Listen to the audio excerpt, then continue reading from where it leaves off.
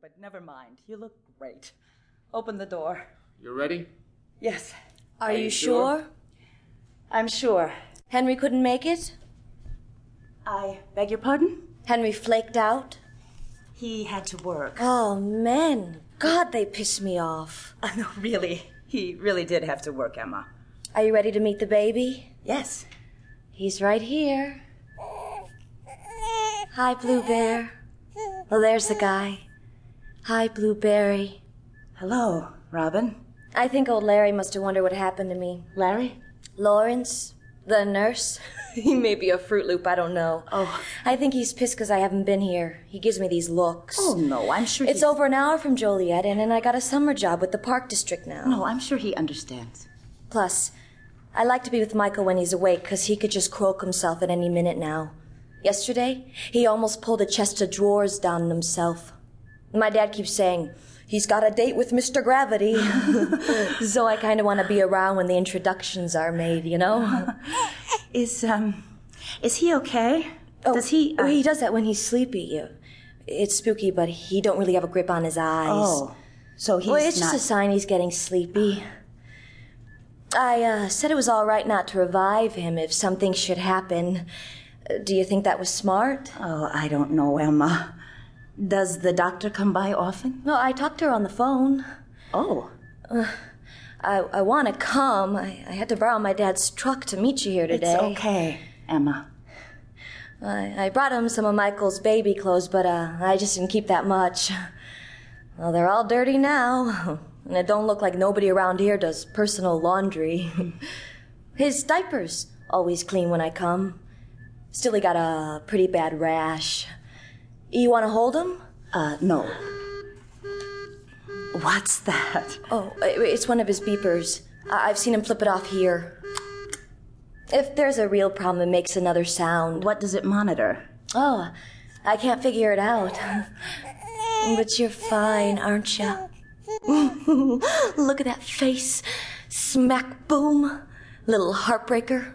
Just like your daddy.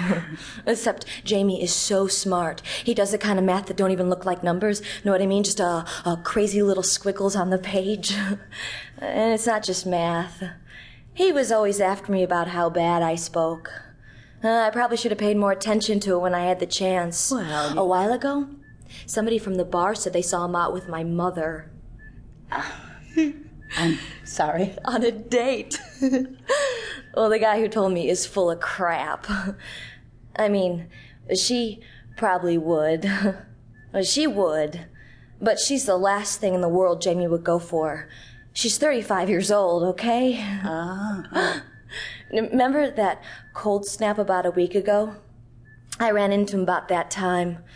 Just walking the street, his arms full of books. He invited me for a beer, like, nothing ever happened. We sat there at the same table, same music on the box.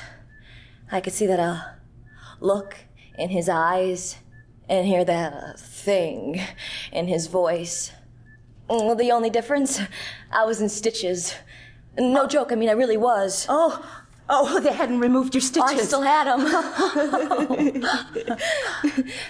So, at the bar that night, I let him come on in the same old way.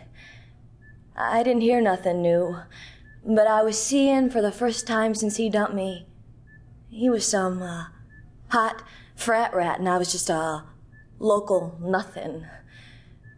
Well, it was cold, and I was wearing cutoffs, and I don't know, he pissed me off.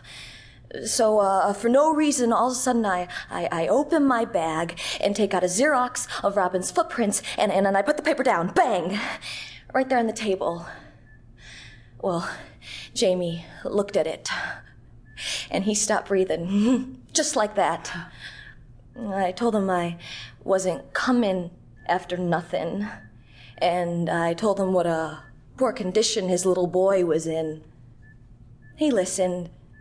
And when he finally talked, he asked a lot of questions. I told him about you guys, and I told him about the monitors and the tubes and the sirens. So he starts sniffling and crying, and he goes,